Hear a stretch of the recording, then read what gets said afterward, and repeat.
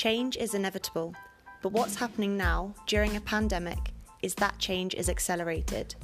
We're speaking to leaders in the digital sector about their experiences and how their businesses are navigating life in digital.